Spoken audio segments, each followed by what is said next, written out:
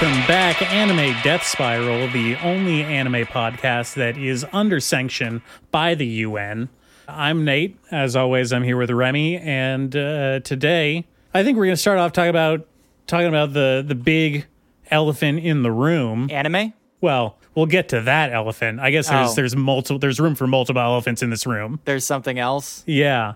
I was going to say the looming shadow of the media giant that is the new Final Fantasy VII game. I see.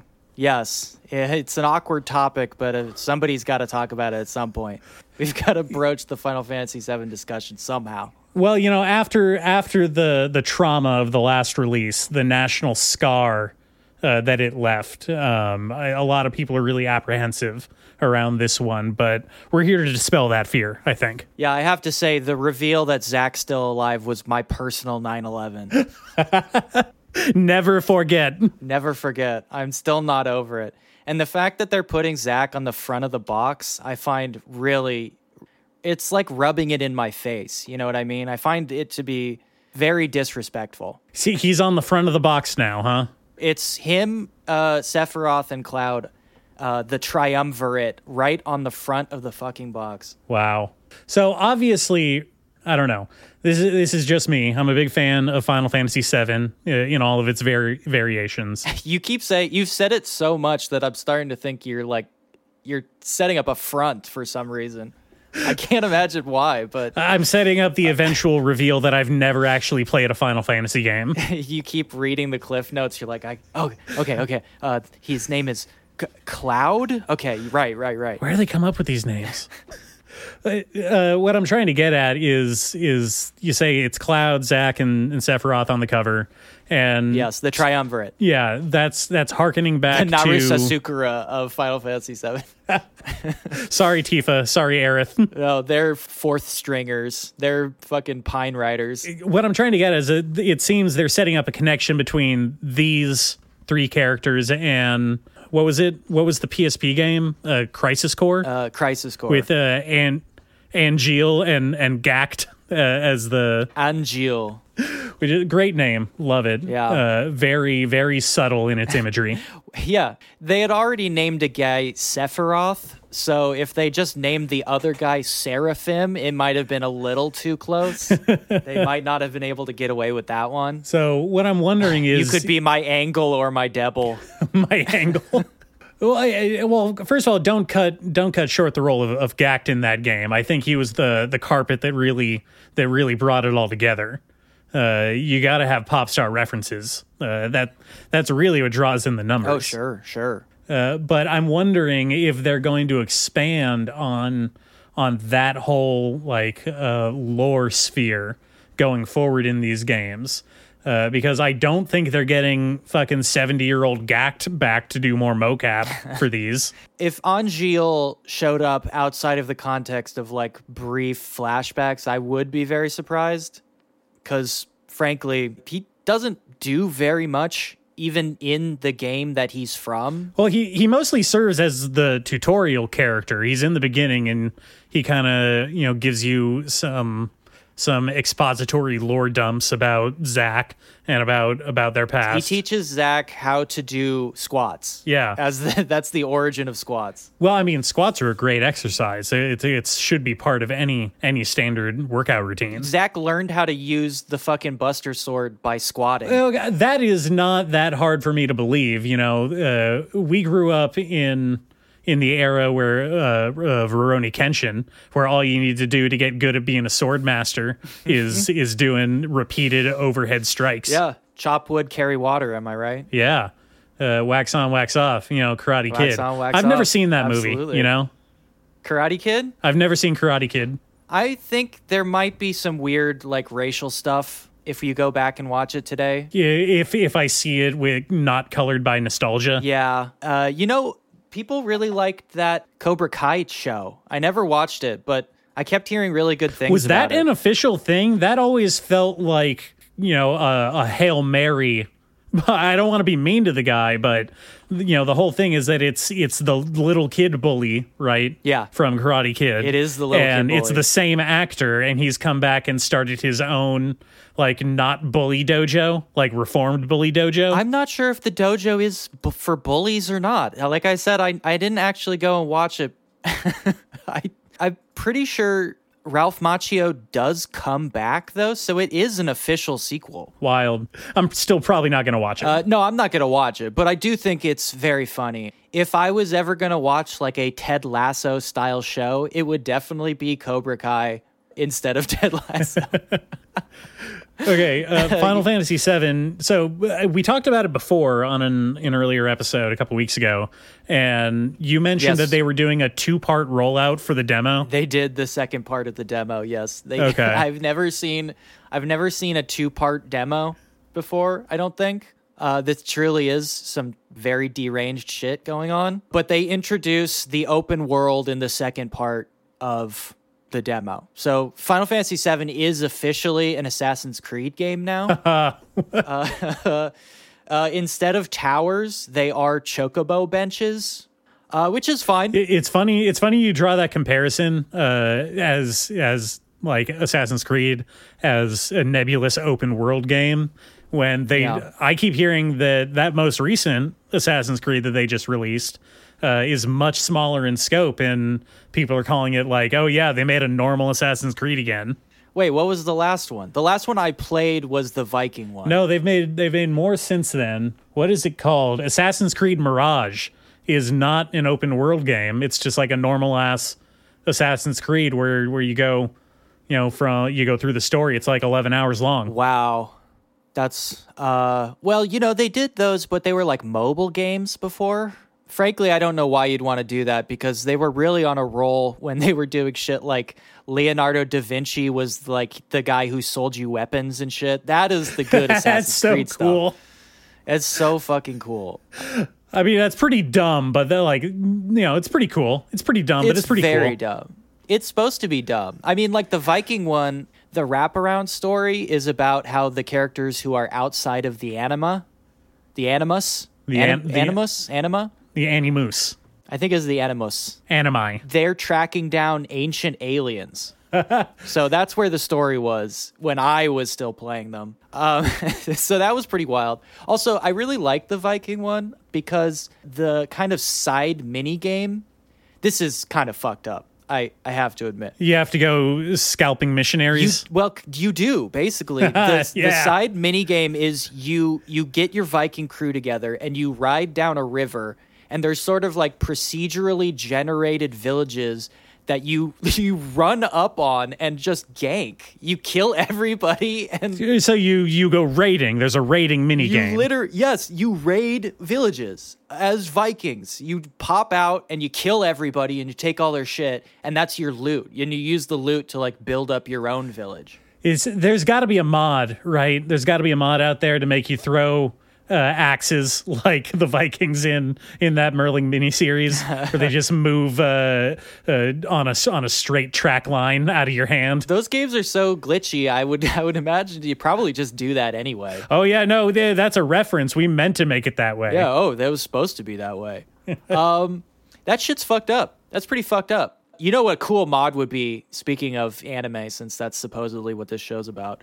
A Vinland Saga like skin of Assassin's Creed would be fucking so cool. That would be really fucking Yes, cool. It would be cool. I don't see how that would work. I mean, obviously you would have to make essentially an entirely new set of character models and animations for those models to adapt the art style. Because from what I've seen of the existing architecture of the characters in the Viking Assassin's Creed, like it'd be like stretching a plastic mask over a hulking Hulk body. Anyway, fucking Final Fantasy? I don't know. Yeah, I don't know. Real quick, I mean, what did you think of the open world stuff that they teased in that demo? I'm really confused by it. I know I've been seeing people really, really into it. So I assume like it must open up and be much more interesting when you have access to like the whole thing. And when you open up the overworld map, it is kind of exciting seeing that overworld that was just bad textures with some weird geometry that you just kind of wandered around and got into like very boring turn-based battles that you would fast forward through. Now becoming like a thing with many different avenues to explore. There's, all the chocobo stuff, right? You can ride these chocobos around, and there are specific chocobo mechanics. The chocobos sniff out treasure, so you can follow these like cartoony pie on the windowsill like smells that you like drift along until you find, I don't know, like a box full of potions or whatever. Like The Witcher. Yeah, I guess so. Yeah. There are specific like mini boss monsters that you can track down for Chadley, who is again in the game. He's made a return. The worst character in Final Fantasy history. He triggers my primal urge to bully. It's like, well, it's the short pants and the knee socks, right? Yes. Like he looks like a little dweeb. He has sock garters. There's something so wrong with that. That's kind of cool, though. There's different kinds of chocobos. Like, there's some that can fly for some reason. I don't know why. Well, I mean, that almost makes sense because in the original release of the game, right? Like, chocobos, you had your three basic varieties. You had the regular one, walk on land. You had one that could, walk over mountains. And then you had the super fancy one that could walk on water, right? Yes. They do not walk on water, though. They do not walk on water anymore. They squirt water down to the ground, propelling themselves upwards. Where's the water coming from? That's a very good question. It's up to your imagination. This is raising more this is raising a lot of questions. You have to answer those yourself, unfortunately. I don't think there's a lore entry about where the water comes from. All right, I got to ponder on this. Yeah, you think about that. There's also unlockable chocobo armor, which made me laugh grimly to myself. We've wrapped around. I was thinking about that in terms of like horse armor. It brought me back to that very specific point in time. We've wrapped around. It's like, oh, hey, this chocobo armor is only $10. Yeah. I mean, in this one, I didn't see any, let's say, in-app purchases. But it did bring me back to a very specific point in time. And made me realize, man, we lost that battle so hard. Oh, yeah, we got fleeced. We lost. Completely and utterly. And we knew it was going to end up that way, Yeah, I know. I don't know. Maybe I'm cynical. I really thought, at the time I thought it's good. Because everybody is out here shit-talking it, right? There was a big backlash when Horse Armor came out. And people were pretty much united in hatred of Horse Armor. But we have lost it. We got crushed there. I mean, I'm trying to think of what the turning point was, and I think that as soon as the paying for the horse armor is obviously going to be a more controversial approach than, say, what like League or Dota kind of went into. You mean hats? Which is hats, yeah, Yeah, hats. You give them the option of grinding it out and then incentivize them with the option of doing it the easy way, right? Yes. If horse armor had been unlockable in the base game, but only by beating like an elder dragon god or whatever, or pay $10 to unlock it, I think that you would have seen far less of a backlash, and DLC would be even worse than it is today. Yes, maybe.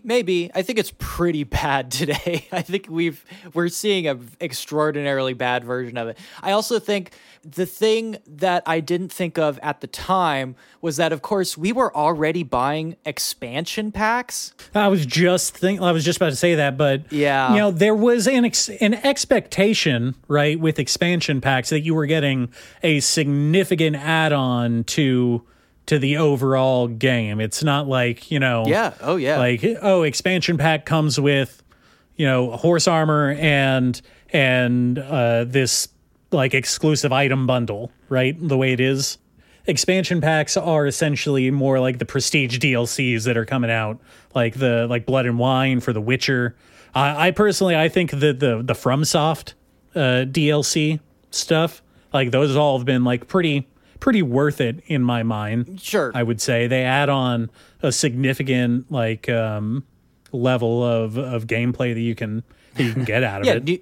New campaigns. That was the standard that we were set, and that's because basically like, Blizzard and stuff were putting out big fucking new campaigns for Diablo and StarCraft and stuff. I think where we really started going downhill, I was obviously for Horse Armor, but also the map packs for Halo. Remember those? And COD? Yes. Yeah, I remember map packs. I played so much fucking Halo 2. Of course, I remember map packs. Once they started charging like $40 to get 3 new maps, I think that was... I did not like that at all. Well, I knew that we had been so thoroughly crushed when just straight up openly gambling for children came out and there was no pushback, at least in our country, in America, the great Satan. No, we saw it as a good thing. It was positive for the industry. Yeah, not great. Anyway, the Final Fantasy thing, we're here on the eve. I'm excited to play it. We'll see how it goes. I'm apprehensive, but, I like the first one fine enough. I'm worried that, like, having to do a bunch of open world shit will, like, drag down the pace of the story so much that it'll get boring. But, we'll see. I'm excited to get Vincent. I mean, speaking of Valentine's Day, Vincent Valentine. Yeah, that's kind of cool. Yeah. I'm excited for that. Yeah. You should play that Dirge of Cerberus game. Fuck no. I'm never playing Dirge of Cerberus. You know what? Since we're talking about it, I actually played, and this is kind of funny. I played the Final Fantasy demo like everyone else because it was, that's the thing to do. Yeah, I guess you have a PS5. I got a PS5. Yeah. I guess that's a cool thing for you. It's pretty fucking cool, dude. It actually kicks ass. Yeah, that must be great. It's really great. I love, I'm really happy for you. All right. Super into it. I definitely had to put in a lot of legwork to get it, but it was worth it. It's worth it because I got to play Spider-Man. That's cool, I guess. Is Spider-Man 2 or just the first one?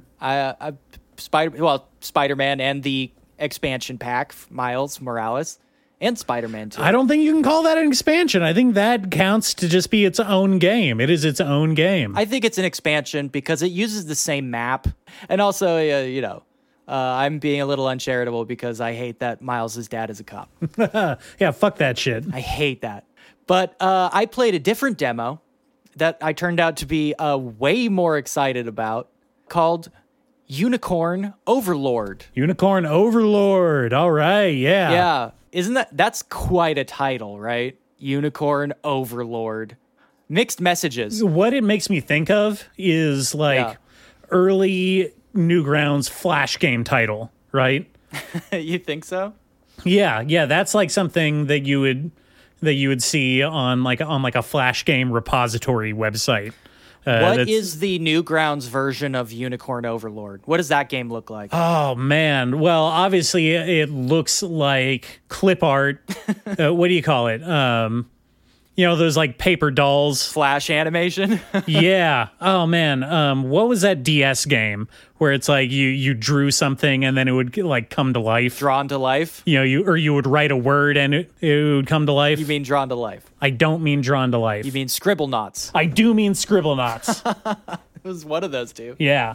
That Scribblenauts style. Yeah. That's what I imagine. But, with half-naked anime girls. That game kicked so much ass. Holy shit. See, I would think it wouldn't be half-naked anime girls. It would be sort of like a really offensive, like, bad side-scrolling platformer game. Like a Maple Story, but edgy? Yeah, not even on the level of Maple Story. Like, so simple. Like, almost like stick figure fights, like that level. Uh-huh. Except there'd be, like, horrible fucking homophobic jokes in it. It would definitely be a little bit racist. Either that or just like a point and click porn adventure. Oh man, you're making me feel nostalgic for the good old days of the internet. I know. Back in the computer lab in middle school, right? Yeah, exactly. Yeah. Unicorn Overlord is not a homophobic Flash game. It is, in fact, a new Vanillaware game. Vanillaware, I mean, I had heard of the various titles that these guys did. I wasn't familiar that they were all connected by one studio, but like they did Odin Sphere. I remember wanting to play that back in the day, and Grim Grimoire. I was surprised how unfamiliar you were with the Vanillaware oeuvre. You know, Grim Grimoire, Odin Sphere, Muramasa, the Demon Blade, Dragon's Crown, 13 Sentinels, Aegis Rim, and now Unicorn Overlord. Those are the ones that I played anyway. There's a few more, but I think one of them was like a PSP game, and I'm not fucking around with PSP shit. But I played the rest of those because, goddamn, I love Vanillaware. Huge Vanillaware stan. Love that shit. Is it just the art style? Are you that? Is it just it's just because of the horny art? It's 99% how horny the art is, 1% how good the fucking actual game is. That's the breakdown. Dragon's Crown is probably the title that I'm most like recently familiar with because people were like, "Wow, have you seen the fucking character art for these characters when it came out?" And I, not as familiar with the rest of the studio's catalog, but Dragon's Crown in particular seems to be going to some pretty extreme places with how they design specifically their female characters. Dragon's Crown, unfortunately, the extraordinary horniness of the art kind of overshadowed how good that game is. I felt a little sad about that because it is a very fun game. It is a gauntlet style 4-player like brawler game with absolutely fantastic level design and art, and there's like a bunch of different characters in the kind of the fantasy mode, but sort of that twisted version that shows up in a lot of like anime and manga stuff, sort of Lotus War style Japanese fantasy, which I really like, except it's obviously even a little bit more twisted because of the horniness. I mean, the Amazon character in particular, I think, is the most out there. She has like Baki-esque angular muscle definition. Yes. She's 7 feet tall and she has Baki-style muscle definition. A bit of a curveball for George Kamitami, the main artist for Vanillaware. He usually draws kind of more either, there's like 2 women he draws, either like the massive titty seductress or like kind of the smaller titty like cute girl. Those are sort of his two modes.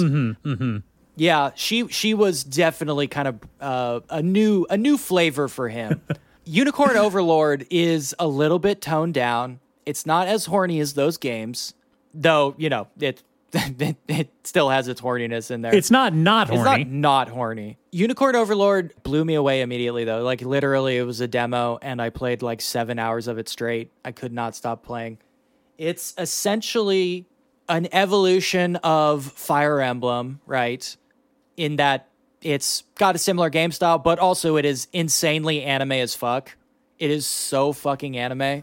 You play as a deposed prince. Of course. Classic. Who's trying to reclaim his kingdom from an evil emperor. And you need to kind of spread out over these various like continents and build up your rebel army and like reclaim your territory. And you do that by like engaging in sort of like Fire Emblem style.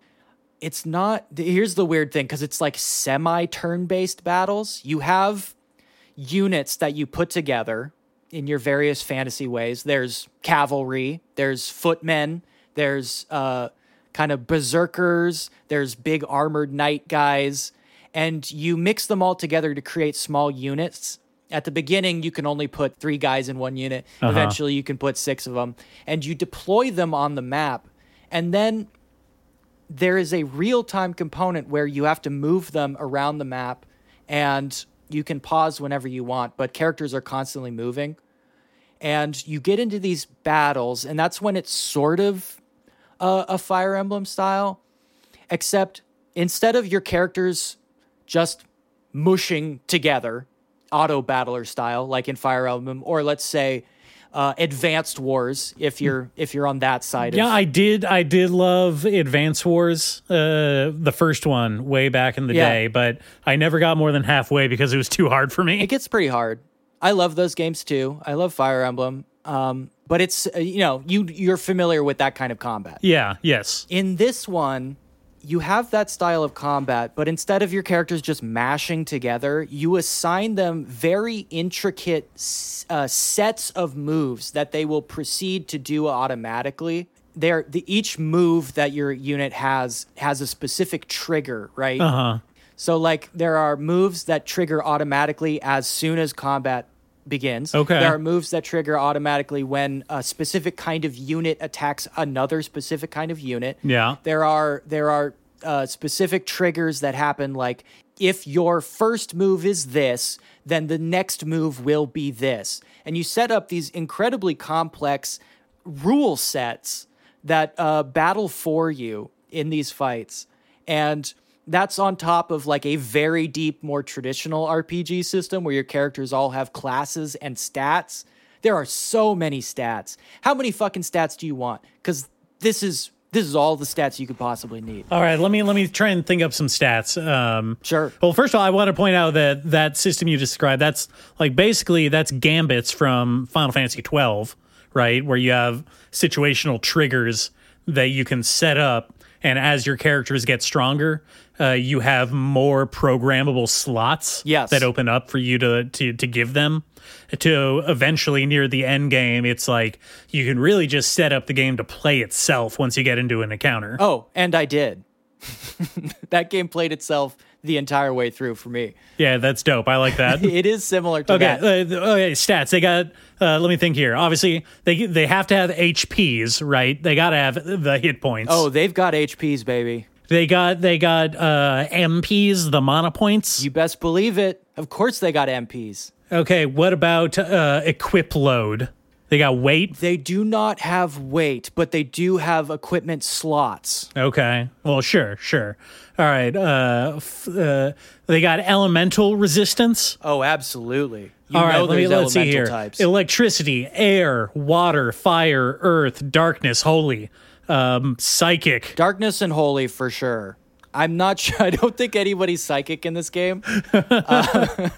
Not that I've encountered yet. I only played the demo. But you've got witches in here casting magic, various types of magic spells. You've got clerics. They're casting all kinds of shit. You've got fireballs. You've got poison. You've got rogues who you can equip with poison daggers. All that shit, you know? I love that. Oh, it's fucking great. It's fucking great. You know, I want to bring up one thing that I just thought of about specifically like clerics as a class in these like JRPG generic fantasy settings. Yeah. And how they're almost universally like depicted as like they're obviously not wizards, right? But they're not like any specific like real world religion. Yes. They just kind of like they don't worship a god, they just use holy magic, right? And they work at a church, but like a church is just the place where the clerics hang out and do their holy magic. Yes, they tend to be like ascetic monks, you know? Yeah. I that's a better way to put it. Yeah, they live in a cloister. They only descend from the mountain because of your like holy cause. Otherwise, they like deprive themselves of earthly pleasures. A lot of the times, they're a stand-in for the fantasy town doctor, right? Yeah, sometimes. Yeah. You know, a church is basically a hospital, a magic hospital. Yes, I would say in the Dragon Quest style, they tend to be just straight up like doctors or like town healers or whatever. Yeah. In this one, there is a specific god who they all call the Father. The Father. Yeah, who seems to have a direct relationship with the planet. He is represented by like winged angel Valkyries who are just dudes in the world.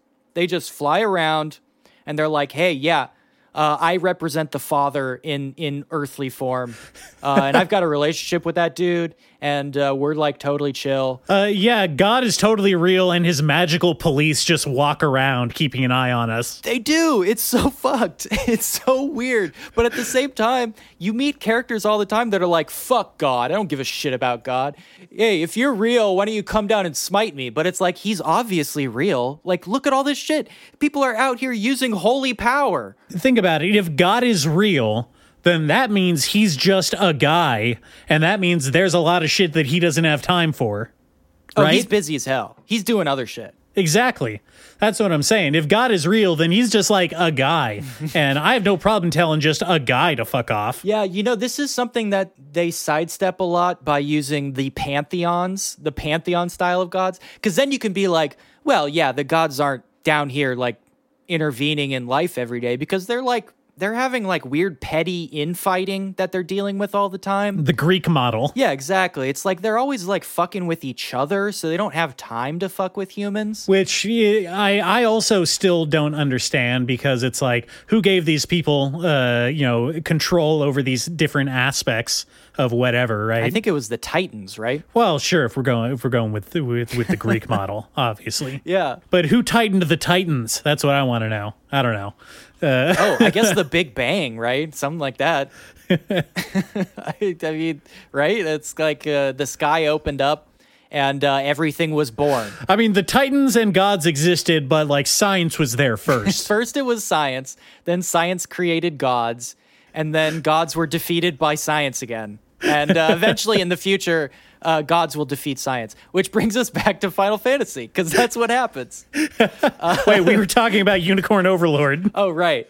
Yeah, Unicorn Overlord is insanely dope. It's fucking incredible. Like I said, it works on the Fire Emblem kind of base, but like I just described, it uses these insanely deep systems to kind of usurp Fire Emblem in cool ways. And like I said, again, it's not as horny as the other Vanillaware works, but there's stuff in there. I might have shown you this one before, but I'm gonna show you one of the characters' idol animations. This is a typical witch. God damn, man. That's just how she is. Can you describe her for the audience? Well, what we have here is your classic tall hat, pointy witch, tall, pointy hat witch, and she seems to have lost her overclothes somewhere. She has on a black bra and loincloth, and black leggings held up by garters. Thigh highs. Yeah, thigh highs held up by garters. And stiletto heels. And 8-inch stripper heels. Yeah. Don't forget her witch's staff. Yeah, of course, she has a bat staff. Can you explain what she's doing? Well, her idol animation seems to be just kind of seductively wiggling her hips from side to side.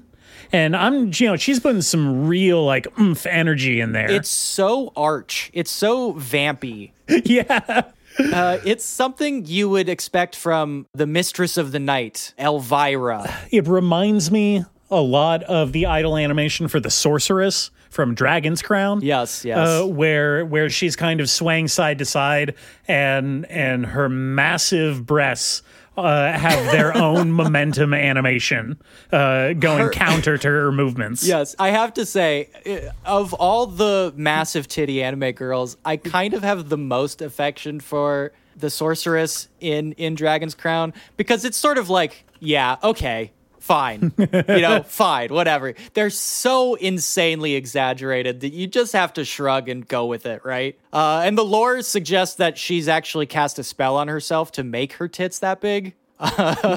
Which is like, okay, what? Fine. I mean, if you were a wizard, wouldn't you make my tits huge? Yeah. I guess I would. You're right. I mean, here is the sorceress. Here's the sorceress animation. You just describe for me what's going on here. Well, she's rocking back and forth on her heels and giving us sort of a little bit of a bemused look underneath her pointy hat. And her beach ball sized tits, which are only held up slightly by two doilies that she has glued on. I mean, we can safely assume that they're held up by magic. They could only be held up by magic. There is no physical way to attach them to her pendulous breasts. Pendulonic, hypnotic kind of undulations. Yes, and man, you can jump in that game. Oh yeah, you can jump. You can just imagine what's going down in Dragon's Crown. Oh dear listener, if you could just imagine that. Yeah, you just imagine that. It's funny about the Vanillaware stuff. Like I mentioned, George Kamitami, the head artist and designer at Vanillaware, is so extraordinarily talented that he is one of the only people out there that I really can just straight up forgive for doing this shit. He is just supernaturally gifted at what he does. So when he's like, yeah, I'm just going to be straight up horny here. In cases where I would usually put someone down for that, I can't bring myself to condemn Kamitami. I just think it's like, oh, you silly. The final versions of... You silly horny man. The final versions of these characters that end up in Dragon's Crown don't even do the concept art justice. No, you have to see him in motion. You really have to see him in motion. 4K. Every piece of art in his games is just the best shit you have ever seen. It hits me so fucking hard. I love these games. I'm extraordinarily excited. It's just funny that it hits at the same time as this Final Fantasy thing because it's another Japanese RPG coming out. And I've just out of nowhere, I am more excited about that one than Final Fantasy VII. I thought you liked the remake. I did. Yeah? No, I did like it. I liked it a lot. I had a lot of fun with it. I like it better than the original. A lot better. Well, I don't know. I don't know. You were just saying that you're not as excited for Rebirth. Yeah. No, I'm going to play it. I'm going to play it immediately. I would be a huge hypocrite if I said I'm not excited for it. But man, Vanillaware it's just such my shit. Go check it out. Just do yourself a favor and just I don't know. Go look at some videos of Vanillaware games. Just check it out. Or hey, decide for yourself if you want to be caught playing these games. Yes, decide for yourself. I have the George Kamitami art book somewhere, and even just that, just seeing his concept art and doodles and stuff is just it's so good. Okay, let's take a break. That's enough anime for now. We'll come back and I don't know. We'll talk about anime or something. All right. Sounds good.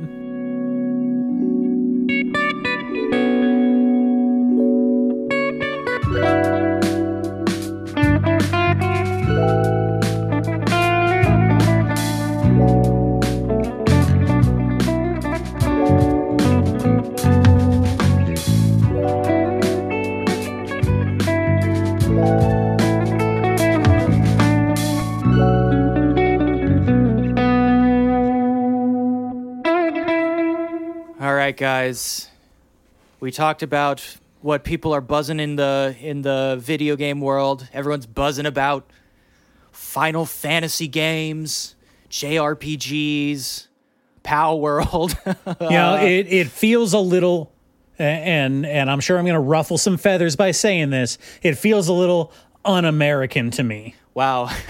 Throwing a little bit of jingoism, a little bit of protectionism into it, but that is not in the spirit of anime. A little bit of ethno-nationalism and protectionism. But let's talk about a little bit of cross-cultural exchange, breaking down those nationalist walls, right? Let's talk about the ball joint between American comics and Japanese comics. Marvel and DC. Wow. We were thinking about that Suicide Squad isekai. Because we're so excited for it to come out. I mean, I don't know if you had been thinking about it ambiently, but I kind of was because I did recently read an isekai. Oh, did I tell you I was reading an isekai? Oh, God. I know. Which one? I wrote it down here. It's called Killer Shark in Another World. This is about a girl in a fantasy world where people summon creatures from other worlds, that trope. Uh-huh. And all the students at this school summon their own personal creature to, like, battle the demon lord with. Sure. And she summons Baby Shark. That's the only thing she sucks at summoning, and it's like her last desperate attempt to summon something before she gets kicked out of school. So she summons a cutesy little shark? She summons Left Shark. And she's like, this is fucking useless. What the hell am I supposed to do with this? And here's a left turn. This is a little weird. It kind of gives you the tone for the rest of the comic. The shark sees students making out with their creatures because most of the creatures are, like succubi or hot cat lady or all that shit, that kind of thing. That took a weird turn. It took a weird turn, I know. But here's the weirder turn. It immediately has a viscerally hateful reaction to what it calls normies. It has its own thought bubble, and it goes, normies! So she summons an incel shark. She summons an incel shark, and upon reaching its own rage meter, it turns into a massive three-headed sharktopus, and it kills and eats her entire class. Cool. Yeah, and she's terrified of it. And she tries to run away from it, but it won't stop following her around because it loves her. Okay, so it's an extremist variation of the my lame power is actually the strongest power genre. Yeah, sort of, except she has zero control and she's terrified of it, and she constantly is trying to convince it not to eat everything it sees. You know what that is? What? That's Spawn. Or not Spawn, Venom. That's Venom. Yeah, kinda. They reach a sort of synthesis, though. A symbiotic relationship, if you will.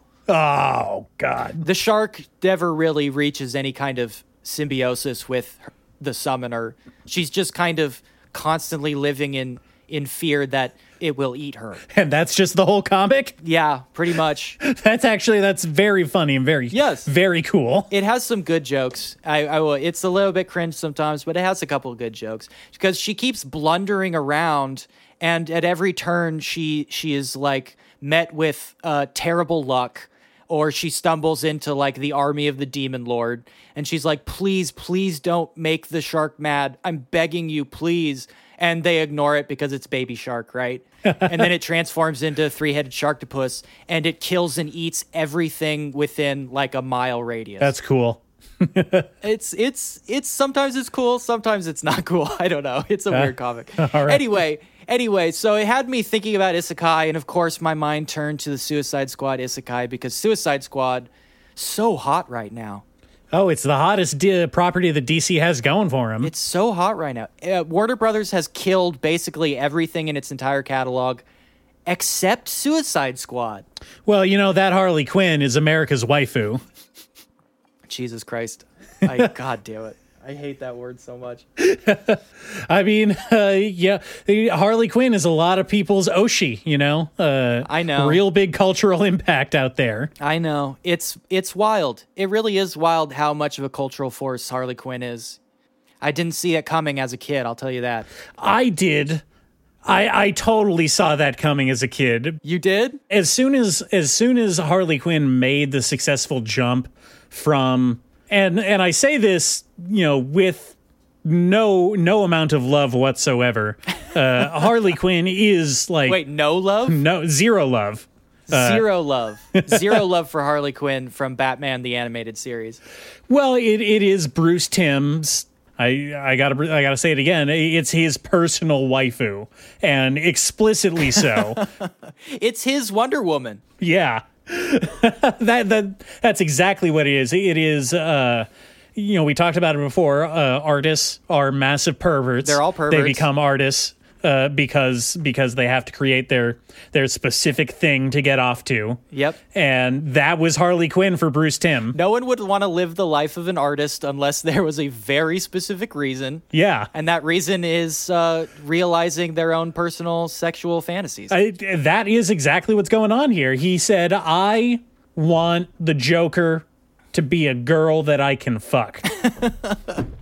Hey, and I just want to say, that sounds derogatory. I don't want it to be derogatory. Some of the greatest works of art ever have come from this exact phenomenon. I was just talking about George Kamitami. He's the most dedicated pervert in all of video games, and he creates stunning works of art. You better not hear Yoko Taro say that. He doesn't need competition in that regard. I'm telling you, you could find. I wouldn't even put Yoko Taro in like the top 5, but I don't want to hash that out. I want to talk about Suicide Squad Isekai. Yeah. Well, it's not out yet. What's up with that? That's what I want to know. I know. I've been hearing about this thing for like a year now. I would put it out right now when Suicide Squad is so hot. It's been riding off the success of the reboot movie. The Suicide Squad featuring James Gunn. The Suicide Squad featuring Pete Davidson from SNL fame. Gotta love that. Gotta love Skeet. Gotta love that. Yep. Obviously, the Peacemaker spin-off. The Harley Quinn Birds of Prey movie, and most recently the big fucking video game that came out that I think surprised a lot of people in that it wasn't as terrible as they expected. I mean, that's not a good bar to be clearing. Like, you don't want your game described as it wasn't as bad as people thought it was going to be. That's not a good foot to start on. You know, that's a lot of video games right now, though, right? I feel like that's where we are with the video game market right now, is most people going, oh, you should play this game. It wasn't as bad as I thought it would be. That's not a bad sign for the industry overall, I don't think. No. Jesus Christ. Anyway, it had me thinking about Marvel and DC anime, because, this is far from the first absolutely. DC anime. There's a long tradition of crossover from American superhero comics, bleeding into anime and manga adaptations. Yeah. And let's say it's a checkered history at best. I mean, there's a lot of bad. There's some good that came out of it. A lot of bad. I remember specifically getting very excited because of that fucking Batman Ninja, right? That people hyped that shit up a lot, and then it turned out to be pretty bad. You were excited about that one? Yeah, I was excited about that. I thought that was cool. I thought oh, cool, like a really cool anime style Batman would be great. And you know why? Because I watched the fucking Gotham Knights anime back in, I don't know, what was it? 2006? Fucking 2006? No, I think 2007 or 8. Around then, when the Nolans were in vogue. Yes, when Nolan was really blowing it up. And I just want to, this is a fucking rogues gallery, but I want to run down the participants in the Gotham Knights spinoff, right? Yeah, Boston Blackie, am I right? That sounds so bad out of context. Yeah, don't say that again. He's an old-timey radio detective. I'm not going to get into it. He was literally a precursor to Batman. Anyway, Gotham Knights was a anthology series, a bunch of shorts about Batman or surrounding Batman's world. And just check this shit out, man. I mean, we had shorts done by Studio 4C and Shinjiro Nishimi from Tekken King Crete fame. Hell yeah. We had one by Production IG, directed by Fugoshi Higashide. We had Studio B Train, directed by Hiroshi Morioka. Studio B Train is an interesting one because I don't think they've made anything actually since this. But they were a spinoff of IG. They made stuff like the Halo Legends anime. Remember that? I sincerely don't. They made Tsubasa Chronicles. They made a couple of the dot hack sign animes, including the original one. Okay, now we're talking. I know that. Yeah, dot hack sign was huge for a while. They made a Blade of the Immortals anime that I never got around to watching, but I'm very, very curious about. I'm not gonna watch the Halo anime. Yeah, but I thought that was interesting. Interesting inclusion. Studio Madhouse made one. That was Yasuhiro Aoki. Studio 4C again. That was a different guy. That was Toshioki Kubooka, who just notably made the Berserk movies a little bit later. that I really like. I know those are controversial, but I really like those movies. And another Madhouse one, directed by Jung Sik Nam and Yoshiaki Kawajiri, who of course worked on Vampire D, Bloodlust, and Ninja Scroll, very famously. That's a stacked cast. That's a stacked production team. I know. Yeah, this is, I don't know, at this point in history, this is a mind-boggling lineup. And they came together for Batman? Well, I mean, I don't know. What? It kind of makes sense to me. I don't know why they were trying to court the anime demographic, right? Yeah, what's up with that? What the fuck? Because, like, I'm looking at this, and each of the individual stories inside Batman Gotham Knight was written by, like, we have a David S. Goyer script in here. Oh, boy. Brian Oh. Azzarello, who was big in comics at the time. Yeah. Alan Brian, Burnett. of course. So it was like they're the top names in comic writing and script writing surrounding the Batman franchise, top animators coming together to court weebs into seeing the next Batman movie. Yeah. This is the weirdest. I honestly think this is one of the weirdest animation projects that has ever existed. Not only because this is the most stacked fucking thing in animation history, just in terms of raw talent and output, but also because it basically doesn't exist anymore. It has disappeared from like people's minds and from the internet in general. Well, you know, not too long ago, they did those Star Wars animated segments that we talked about, but those weren't all anime. I really liked those. Well, not all of them, but I liked a lot of them. I mean, obviously the Studio Trigger one was the standout. The Trigger one is great.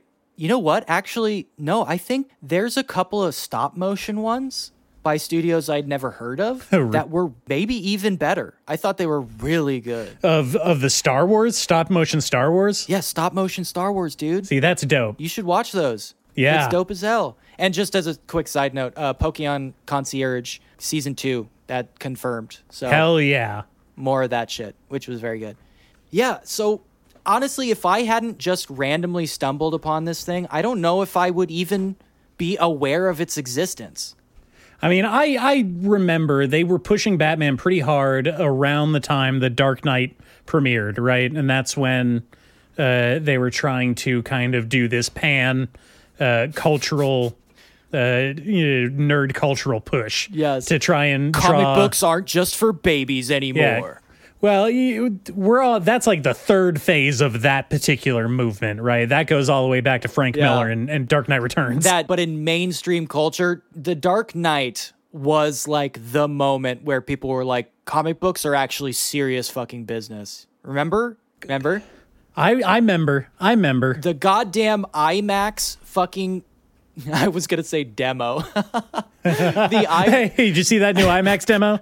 That IMAX demo. The IMAX, the pre-screening IMAX trailer, like teaser thing for Dark Knight. People were buying tickets for that shit for movies they weren't even going to see just to watch the trailer for The Dark Knight.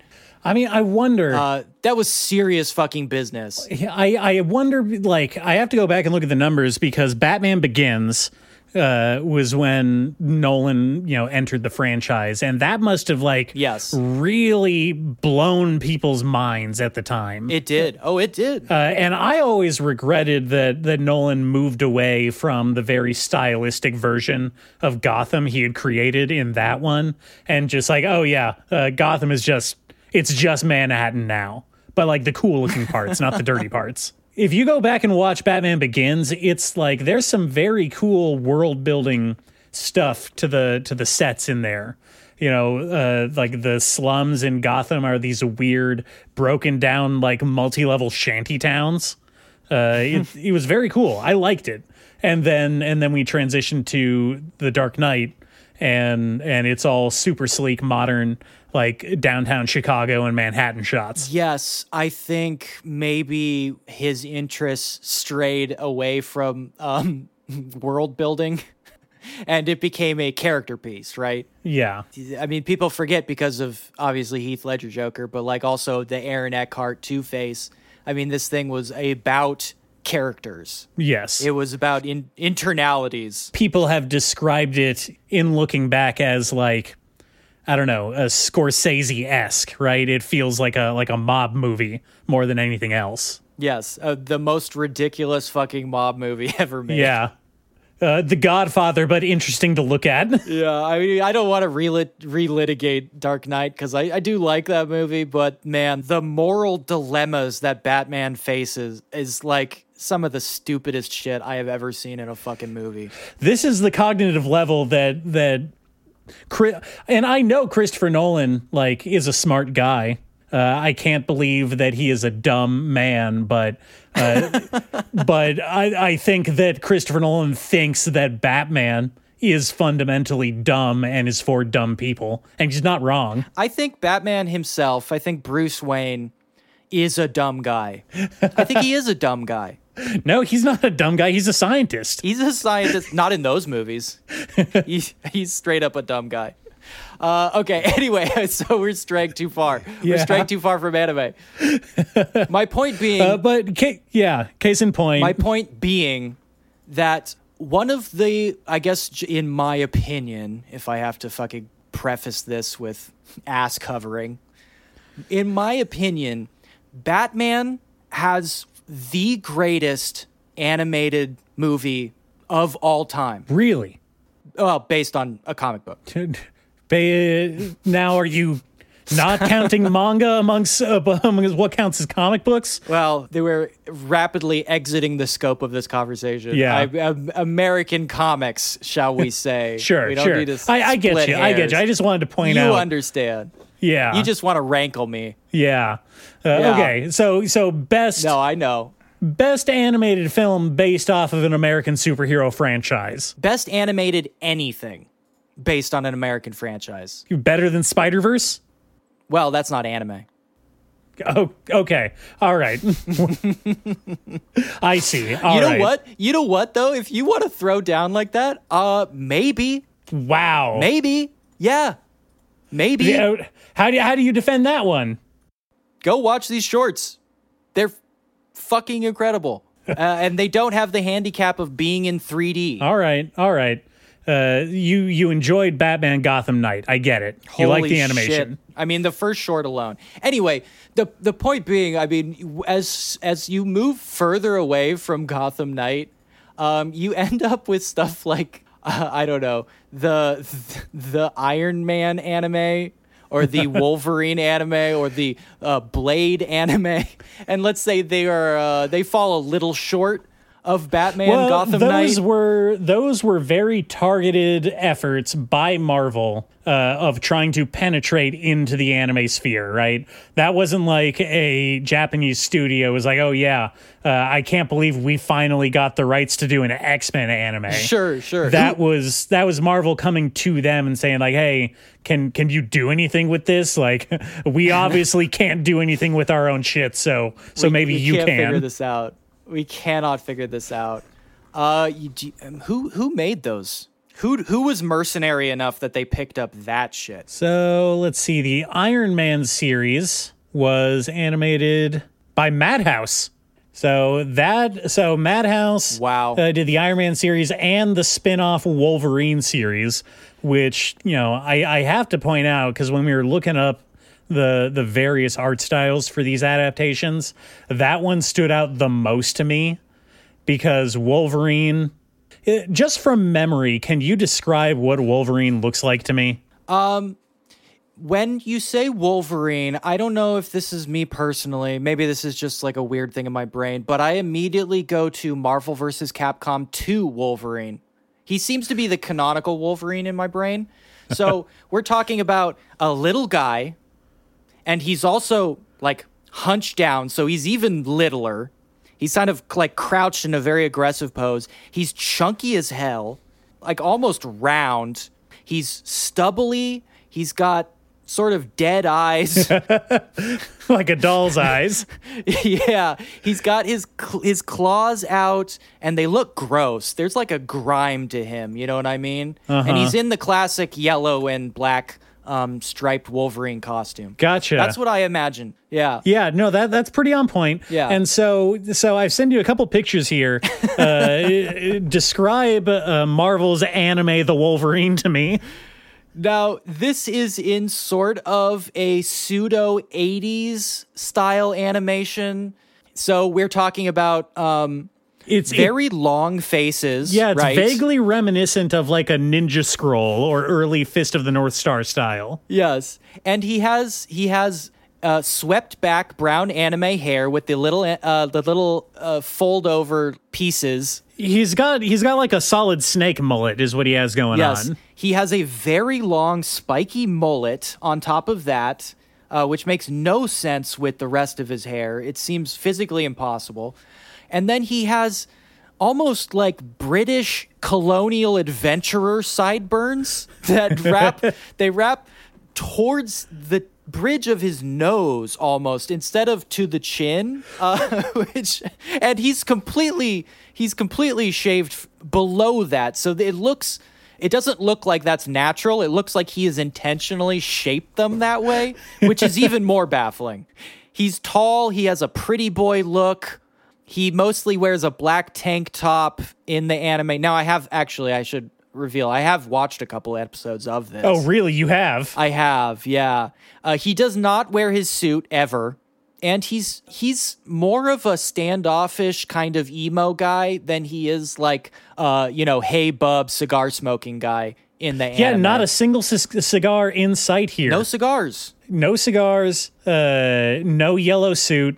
No bubs. No mutton chops. I don't know what those things on his face are, but they're not mutton chops.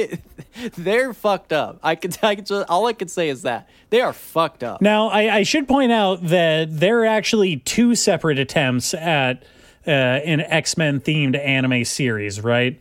And so there's the Iron Man series and then the spin-off Wolverine one that we just talked about. Yeah. But there was a second attempt at an X-Men series later on. And I think they actually got Wolverine at least a little bit better in that one. I am not aware of that one. Yes, you can see here he does have at least more of a matured facial hair thing going on. That is much close. Yes, he has hair antenna. He has classic anime hair antenna that droop over his face for some reason, but he does look much more like an actual Wolverine-ish type character. He's not hunched over. No, he's still a little too tall. A little too tall. He's still too tall. I don't know who that is next to him. Do you have even a guess as to who that's supposed to be? Oh man, I can't even guess. I see Emma Frost. I'm going to take a guess and say that's probably Kitty Pryde, Shadowcat with the Shinto shrine maiden hair.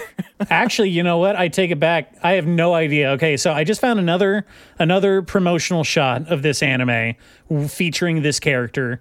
And she has like what seems to be force field armor powers, like Green Lantern powers. She has an energy mech. Yeah. Who the fuck is that? Like a bubble of energy encasing her body that she can shape. I'm starting to think this is a original character do not steal situation. This is the anime character that they introduced for the team? I think so. Man, why did they give Cyclops pauldrons? I mean, you got to protect your shoulders. Oh, yeah. That's his big weak spot, right? Well, no, actually, the real reason is because people don't talk about it, but shoulder pads, like 80s style shoulder pads for suits, still big in Japan. They're top heavy over there. Usually they're in suit jackets, not exposed like that, but sure, yeah. I mean, it goes all the way back to Dragon Ball Z in the Saiyan armor, right? Come on, you can see the connection there. Yeah, he does have a bit of a Saiyan look to him, I suppose. Needless to say, this is a less handsome show or adaptation, let's say. Who did this one? This feels like a Studio IG style kind of thing. I think this one is pretty unfortunate. I have to be completely honest. Oh yeah, it doesn't look good. It doesn't look good at all. It looks pretty bad. It does not look good. Yeah, I don't know who did that one. They don't even list it. Yeah. I'd have my name taken off of it too. What else we got? There's got to be something that is more adapted to the anime style than these weak attempts. Come on. I wanted to say, these anime, not quite as successful there, but I do know of when they did comic book to manga. I mean, this seems kind of like a no-brainer, but they do have a higher hit rate, I think, in the comic book to manga adaptation game. You know, we have some pretty great ideas too. I don't know what it is about like DC and Marvel like letting manga artists like off the leash more than their own in-house guys. I mean, you have to remember that before the success of the cinematic universes, the CUs, if you will. Yeah, they were flailing around for concepts. Basically, you know, before the Disney buyout, they were on their way down. The only reason Disney even gave them the time of day was because Iron Man did so well, right? Yeah. No one saw that Ed Norton Hulk movie. That was a fucking Hail Mary for sure. Yeah. And before that, you know, comics have been on a downward spiral in America since the bubble burst, like the collection bubble burst in the 90s. So I believe it. I believe that they were like, yeah, as long as you give us a cut, do whatever. Who gives a shit what happens in Japan? Yeah, hey, fuck it, you know. I think that there is interesting stuff happening in the manga, like DC Marvel space that cannot happen in America for whatever reason. Can I just tell you about like a couple of these that I know about? Okay, so there's a Superman manga, right? I mean, there's more than one, but there is one, and it's fairly recent. It's called Superman versus Meshi. Superman no Hitori Meshi, right? This is a Superman. What was that show that you hated? That was about the guy who just went to different restaurants and bitched about the other people. Oh, that was the Solitary Gourmet. Yeah. This is the Solitary Gourmet, almost the exact same plot, except it's Superman instead of that little creep. Superman versus Eating Alone? Is that what it's called? Yes. He just wanders Japan, I assume, and he eats various like conveyor belt sushi or curries or like ramens or whatever, you know, and then I guess occasionally he has to like fly off and join the Justice League and whatever the fuck they're doing. But he's just, you know, he's just going around reviewing various indie food market stores. I mean, honestly, that sounds incredibly appealing to me, more so than any Superman comic. I know. When's the last time you got excited about a Superman book? Yeah, I mean, okay, so outside of the Solitary Gourmet, which is a huge hit on television in Japan. Inexplicably to me. Just the eating, like the Food Diary style comic show, whatever, is an incredibly loved genre just of content over there. Oh, you see a million of them. You see a million of them. Basically, 1 in 3 things created as content over there is just a dude going to a restaurant and eating shit and then probably complaining about it. Yes, and complaining about it. Or sharing it with their hot anime girl who just lives with them inexplicably. I mean, the other version is they go to the restaurant and eat and then like tell a story about their life that is somehow thematically connected to the food. It's probably the single most popular style of spin-off. Yeah. Of all popular anime or manga series. I think in particular, I'm thinking of like the Fate version, which is just the cast of Fate's Day Night, the original arc, just shopping for food. They go to different supermarkets and they just talk about what they want for dinner that night. And so they go to between the aisles and pick out ingredients and talk about the ingredients. And that's the whole thing. I think there's a Full Metal Panic spinoff like that too. Yeah, probably. Yeah, that's cool. Yeah, let me pitch you another one. Okay. This is probably my favorite. I have no fucking clue how this came about, right? But this one's called Joker, One Operation Joker. Joker : One Operation Joker. This one's kind of become notorious. This is about Batman accidentally de-aging.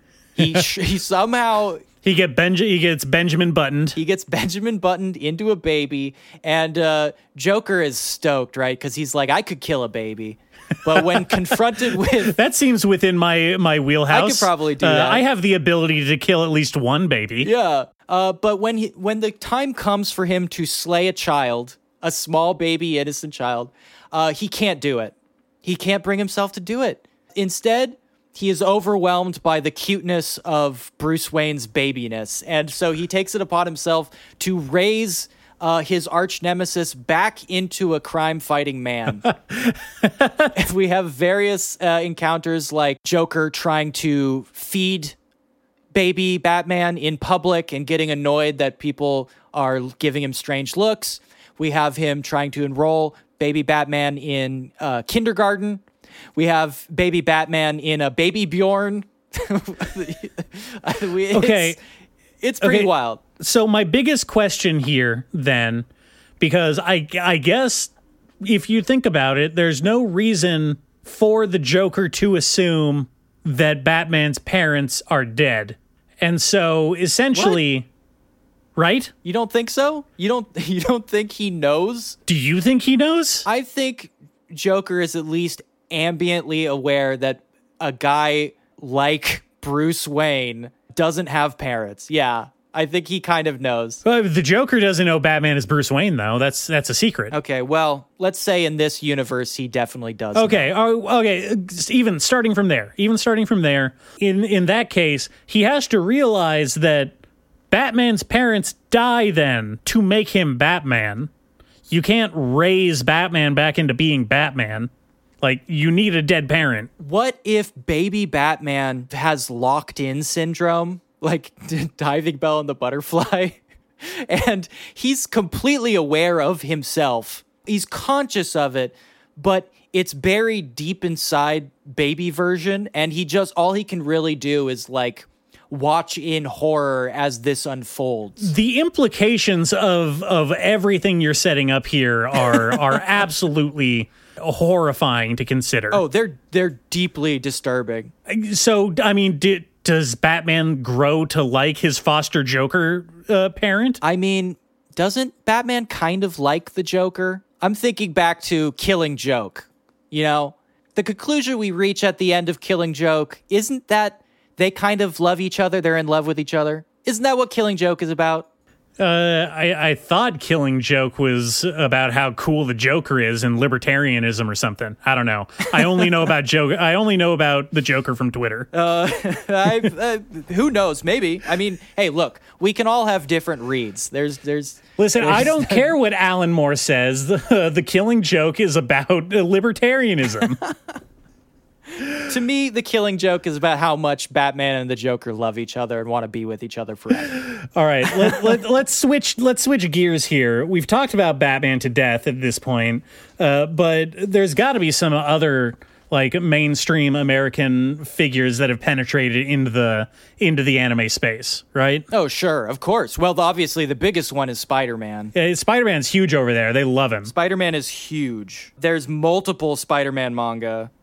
Not just that, like there's the whole Spider-Man Sentai show from television in the 70s. Yes. Which if you ever watched any of those episodes, they are hilarious. Not quite Italian Spider-Man, but Japanese Spider-Man is still good. And it goes full on like Ultraman.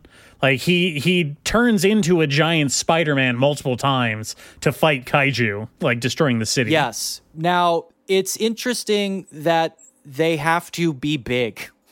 in the Japanese Spider-Man, because I mean, American Spider-Man, he fights monsters all the time, but they never get that big. They get that big sometimes, not all the time though. Who gets that big? Because I mean, he fights Galactus. He fights Killer Croc all the time, and Killer Croc is basically a kaiju. He's just small. He's a small kaiju. Is that what you're saying?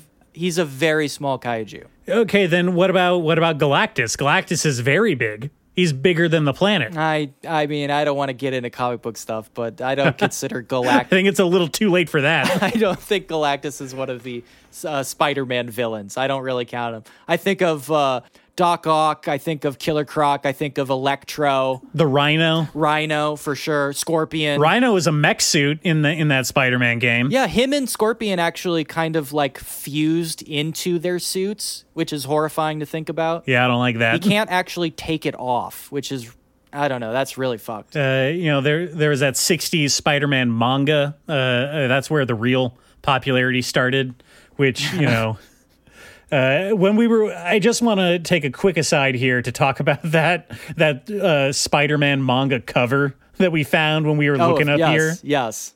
Yeah, this is my favorite Spider-Man drawing ever, maybe, because of how uncomfortable it makes me. Just please tell the people about it. So, Spider-Man the Manga, and I believe, if I remember correctly, this is mid-90s, maybe 95, is an official Marvel release in Japan. I think it literally is just called Spider-Man the Manga. Yes, that is correct. Now, the original issue cover is Spider-Man, of course, standing, facing the camera. He's holding a rose for some reason.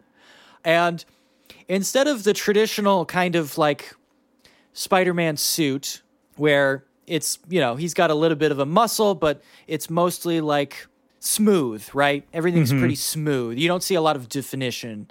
This one is basically painted on. You can see every wrinkle, every ripple of the human body is represented. We see the contours of his nose, his mouth, his chin. They're all raised through the mask. His nipples show through this costume. His spider bites. You could clearly see his cum gutters. Oh God. You could see his dick in this costume, and not like you can kind of tell. It's just there in your fucking face. Now, you pointed out this is essentially Spider-Man in the David pose, the famous sculpture. I mean, it's not essentially that. It is a tracing of the statue of David with the Spider-Man textured on to the surface, like a video game. Yeah, like somebody painted the suit onto the statue of David, which is fucking hilarious. Somebody please do that. Do that in real life. You know what? I think that in this day and age, we really need to bring back art crimes, famous paintings and shit were always getting stolen and recreated and smuggled in the 1900s, 1850s, whatever. We need to go back to that. That shit's cool. Oh, I was thinking defamation. Oh, yeah. Well, that's part of it. That's part of it. Yeah, just a really hard disfigurement of public arts, which I think is making a big comeback. Going back to this Spider-Man cover here, I think the worst part of it for me is the definition on his facial features. Yes, it's horrifying. Because if I'm looking at this correctly, it looks as if the costume actually is a texture applied directly to his skin and therefore curves up into his nasal passages. Yes, it does. Like he just has this painted onto his face. Yeah. We're not exaggerating there. It's fucking horrifying. Go look up the 1995 Spider-Man the Manga and look at the cover. It's great. It's fantastic. Equally horrifying, I'll just say this just because it's on topic. Equally horrifying is the other Spider-Man manga I want to point out. This one is called Spider-Man Octogirl. Now, I wonder, what does that conjure when you think of Spider-Man Octogirl? Just that title. Well, right off the top of my head, it makes me think that it obviously has something to do with Dr. Octopus. Yeah, it would be weird if it didn't. And a girl. And a girl. So I'm assuming since this is a manga, it's probably a schoolgirl of some kind. And so maybe Dr. Octopus's daughter? Is that what we're talking about here? That would be interesting if Doc Ock had managed to procreate before. I think his wife died of like cancer or something. Something like his wife died of being married to Dr. Octopus. Yeah, I mean, that is a bummer, just straight up. It's basically the same reason Harry Osborn's mom died. Because she needed to die for the story to happen. That's why. Yeah. And also being married to that dude is such a fucking bummer. Norm. Well, I mean, I'd die too if I was married to Willem Dafoe. Norm Osborn. What a fucking asshole. Norm. No, yeah, that's how I see it play out in my mind. Unfortunately, no. Spider-Man Octogirl by the creators of My Hero Academia Vigilantes, the Boku Hero Academia spin-off. Boku Vigi, yeah. Yeah, is about... Now, this was something we described as isekai adjacent, the de-aging genre. Dr. Octopus essentially falls into a coma because Spider-Man punches him so hard that he wakes up in the body of a middle school girl in Japan. I don't like that at all. Now we have Dr. Octopus, Otto Octavius, is now a Japanese middle schooler. Sorry, it's just a very stupid name. Otto Octavius. Yeah. Marvel does... I think Marvel has better names than DC. Just in general, the alliteration and all that shit. I think it's better for comics than the DC approach. Sure. This is unacceptable. You can't do this. I'm sorry. I'm gonna have to call the cops. It raises a lot of questions that maybe they cover in the comic, but like, okay, so Dr. Octopus is now a Japanese schoolgirl. Yes.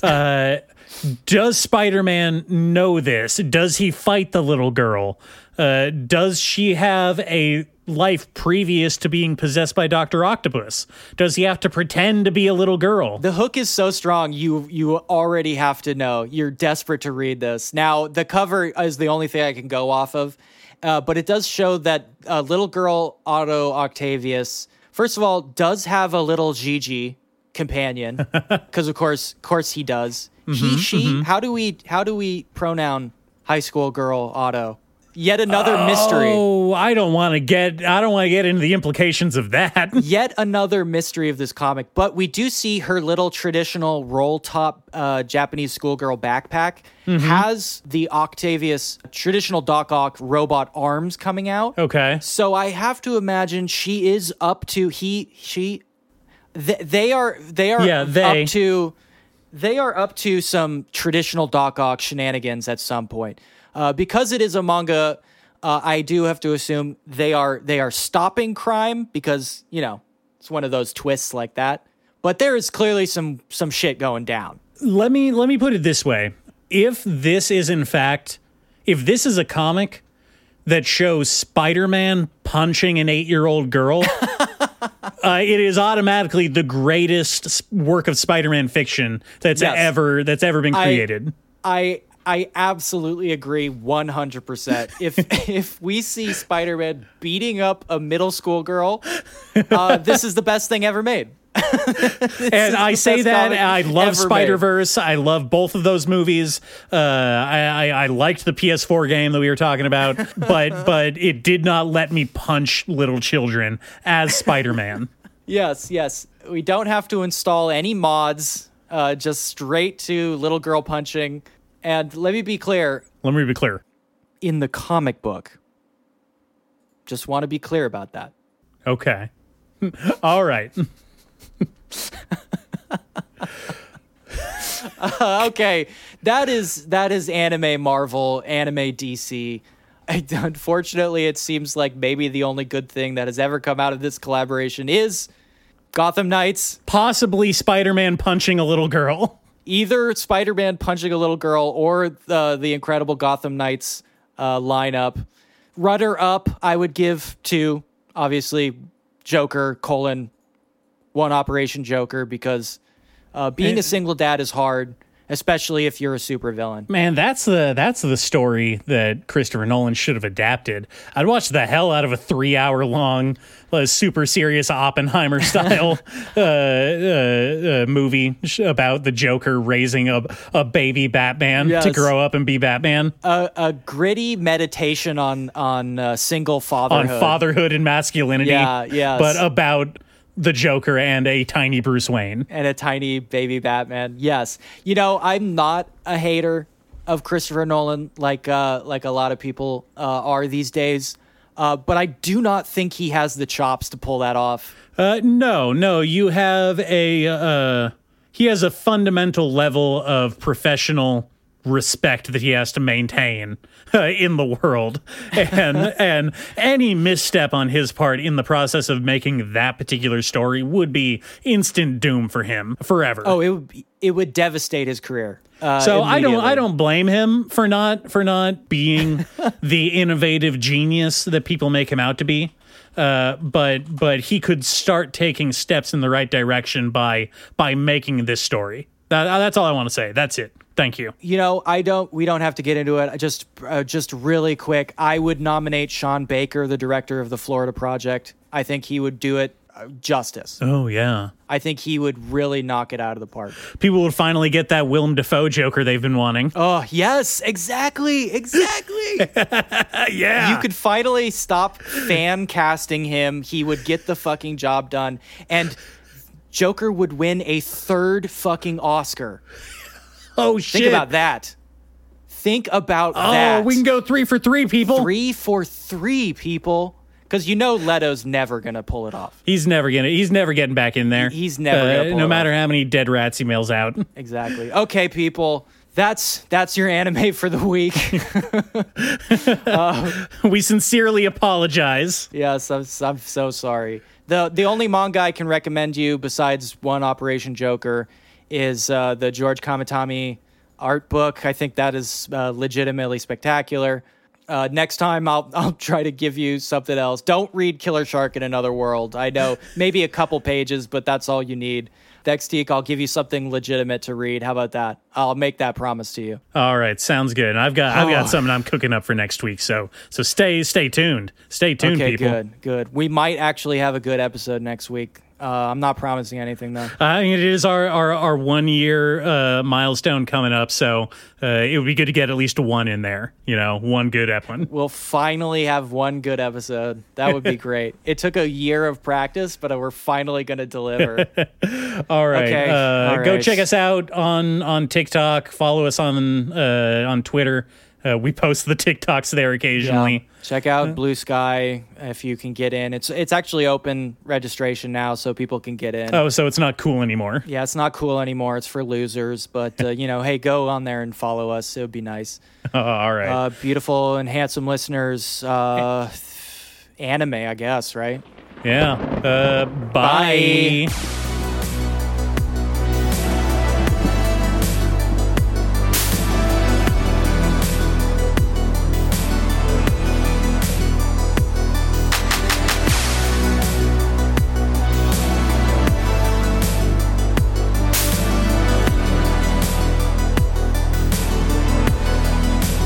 To the point where he's like catfishing his own wife.